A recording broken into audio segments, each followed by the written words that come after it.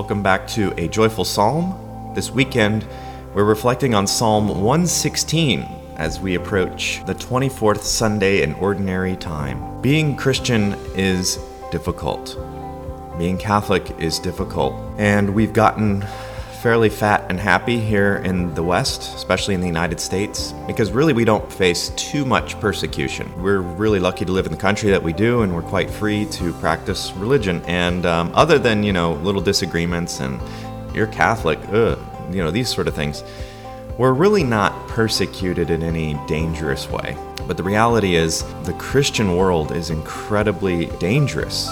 And persecution exists around the world. We really need to pray for our brothers and sisters in the Lord right now because it is a scary world. Vatican News just released a report that said about 13 Catholics die every day for their faith.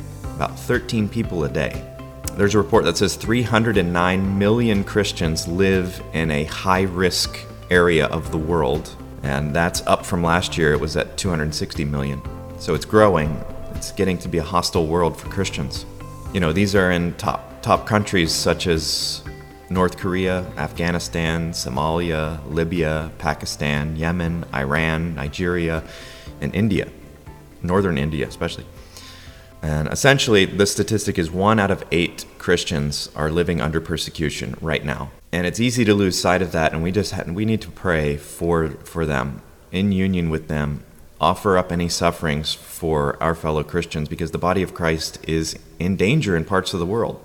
And these are the readings today.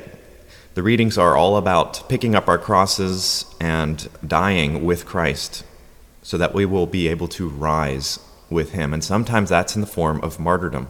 So the first reading today is actually the same exact reading we read on Palm Sunday. This is what comes out of the first reading. I gave my back to those who beat me, my cheeks to those who plucked my beard, my face I did not shield from buffets and spitting. We can see already the prefiguration of the Passion story, Jesus being led into his passion and his crucifixion and his death.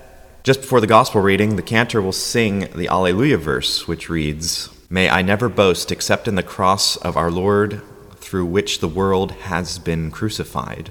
To me, and I to the world. When we're baptized into the death of Christ, because we will rise with him into new life. And so the psalm responds quite naturally. In verse 2, we sing something like this. The cords of death encompassed me. The snares of the netherworld seized upon me. Again, this theme of death. That we may need to die, that we will die. Ultimately, everyone dies, and then we go before our Lord for the judgment. First, we need to die to ourselves as Christians, but we may need to physically die under persecution as martyrs.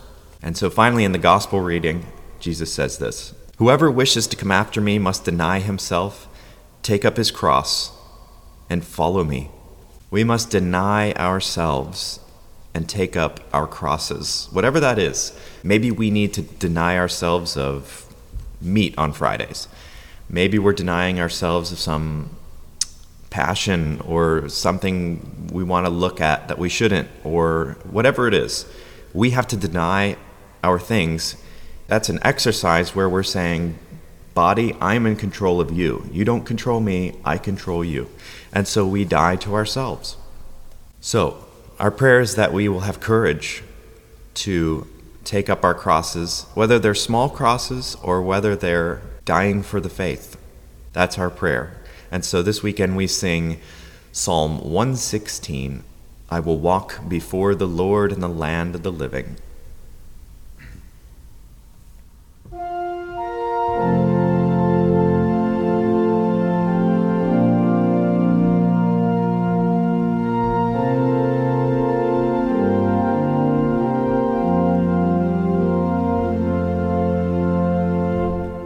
I will walk before the Lord in the land of the living.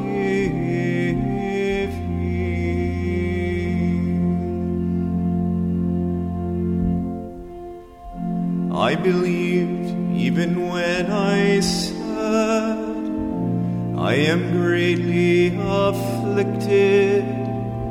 Precious in the eyes of the Lord is the death of his faithful ones. I will walk before the Lord in the land of the living.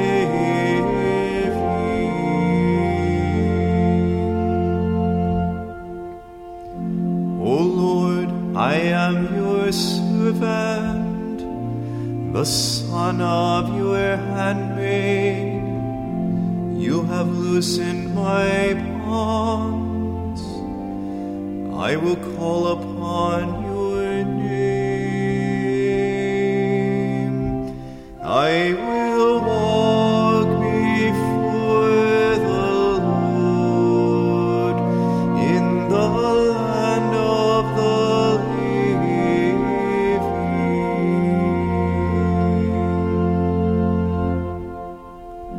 My vows to the Lord I will pay in the presence of all his people, in the courts of his house, in your midst, O Jerusalem.